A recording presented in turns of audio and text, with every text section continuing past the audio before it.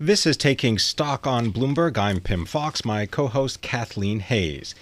Let's turn our attention now to the world of food with Vivian Howard, the chef and owner of a restaurant in Kinston, North Carolina. It's called Chef and the Farmer, and also the Boiler Room Restaurant in Kinston, and also the author of a forthcoming book. It is entitled Deep Run Roots, Stories and Recipes from My Corner of the South. Vivian, thank you very much for being with us. Thank you for having me. When you say My Corner of the South, tell people a little bit about your personal history, because you've come from North Carolina. You're currently in North Carolina, but you've had a sojourn in New York City, in which you managed to get married and start a soup business, I understand, and then decide to go back to North Carolina. Tell us a little bit about yourself. I grew up in eastern North Carolina, which is we call it the coastal plain. It's in between Raleigh and the beach. And then I always wanted to leave. I ended up in New York. I worked here, cooked here for about 5 years, and then moved home and opened a restaurant in the town that I said I would never return to. And we've been there for about 10 years now and have two restaurants and a PBS series based on that kind of experience. And this is my first book. You know, it's so funny because as a girl who grew up in Olympia, Washington, lovely town in Washington State, but wanted to come to New York. It's funny how sometimes you can go home again. I haven't yet, but that really touches a chord, I think, with a lot of people. Tell us about, let's start with the PBS. It's a hit show, A Chef's Life. So A Chef's Life, we're in our fourth season, and it is a show about family and place and tradition told through the lens of food. I like to say it's not a cooking show, but it is definitely our medium is food. And every episode is about an ingredient, and we explore that ingredient past and present and farmer or producer. Give me an example of one ingredient you've profiled. So in this season, we do watermelon. So we have a backyard barbecue with my family. We make watermelon rind preserves with a woman in my community who taught me how to can.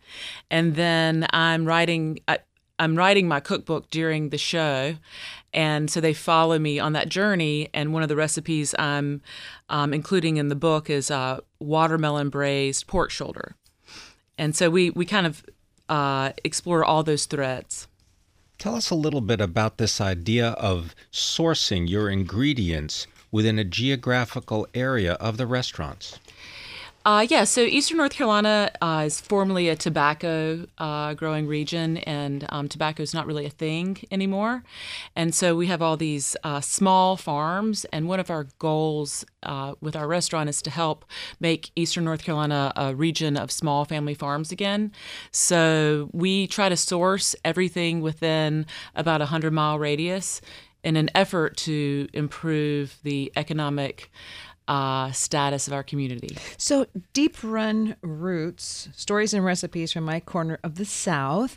What's unique about your roots, where you're from, and the kind of cuisine? I think a lot of people think Southern. They might think of black-eyed peas and smothered chicken and pulled pork, but I expect there's a lot more to it than that. Right. So I grew up in Deep Run. That's why it's called that. And I think that the South is much like, think of it like Italy or France. And we never think of Italy as all the food being the same. There's very distinct regions. And I think the American South is very much the same idea. And so Eastern North Carolina, we have very specific things. Like we make this fish stew there that the last step is to drop whole eggs over the top, and so they poach on top of the stew. Our country ham is actually air-dried sausage, so that's our charcuterie. Sweet potatoes, we grow more sweet potatoes in Eastern North Carolina by like 10 times than anywhere else in the world. So sweet potatoes are a staple in our diet. So we have a very distinct cuisine. And that's one of the main focuses of the book. Did you always know that you were going to cook? No, I always knew that I loved to eat, and I wanted to be a storyteller. And so I started cooking as a means to get a behind-the-scenes look at restaurant work so I could write about it. And then what ended up happening was I loved cooking. I was good at it.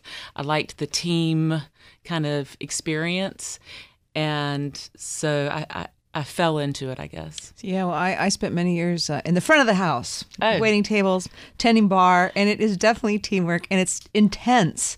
I think that's one of the things that's fun about it. You're busy, and you get through the rush, and you move on. What advice would you have for somebody who wants to start a restaurant? I'd say definitely work in one because, as you know, it's a certain type of personality that enjoys it. You either love it or you hate it. I'd say if you want to either work or own a restaurant, you need to be prepared to work when everybody else is relaxing or celebrating, and not to turn anyone away from it, but that is a reality for sure. The training that you received or that you managed to get yourself, not only from other chefs, but from culinary institutes, what did you learn that you didn't know about cooking as a result of all this? Not all of them, but I mean, was there something about the way that that food is then prepared in a restaurant setting that is different than the way you came to it as not working as a professional? Absolutely. You know, I kind of learned to cook classically in restaurants, and then I moved home and then started to go into more home kitchens and learn from home cooks. And I went into that situation thinking that I knew everything already. And it was so surprising to kind of figure out that not all food genius is born in the restaurant kitchen, that there's so many little nuggets of wisdom and tricks and delicious dishes that are done in the home kitchen. And it really, I think, takes both to build, you know, your personal style as a cook. Women chefs. Once upon a time, that was such a rarity. Many women working as chefs now. Oh yeah, it's you know, it's so interesting that in our culture we always think of women, you know, the matriarch being the cook in the family, but never in the restaurant kitchen. But that's definitely changing, and women over the past few years have you know, taken, you know, a major platform in restaurant kitchens, and I think it's good. Well, Vivian Howard, good to have you with us on Taking Stock. Vivian Howard, chef and owner, chef and the farmer and the Boiler Room restaurants in Kinston, North Carolina, the host of PBS's hit show, A Chef's Life, and coming out with her first cookbook, Deep Run Roots, Stories and Recipes from My Corner of the South in the Fall. This is Bloomberg Radio.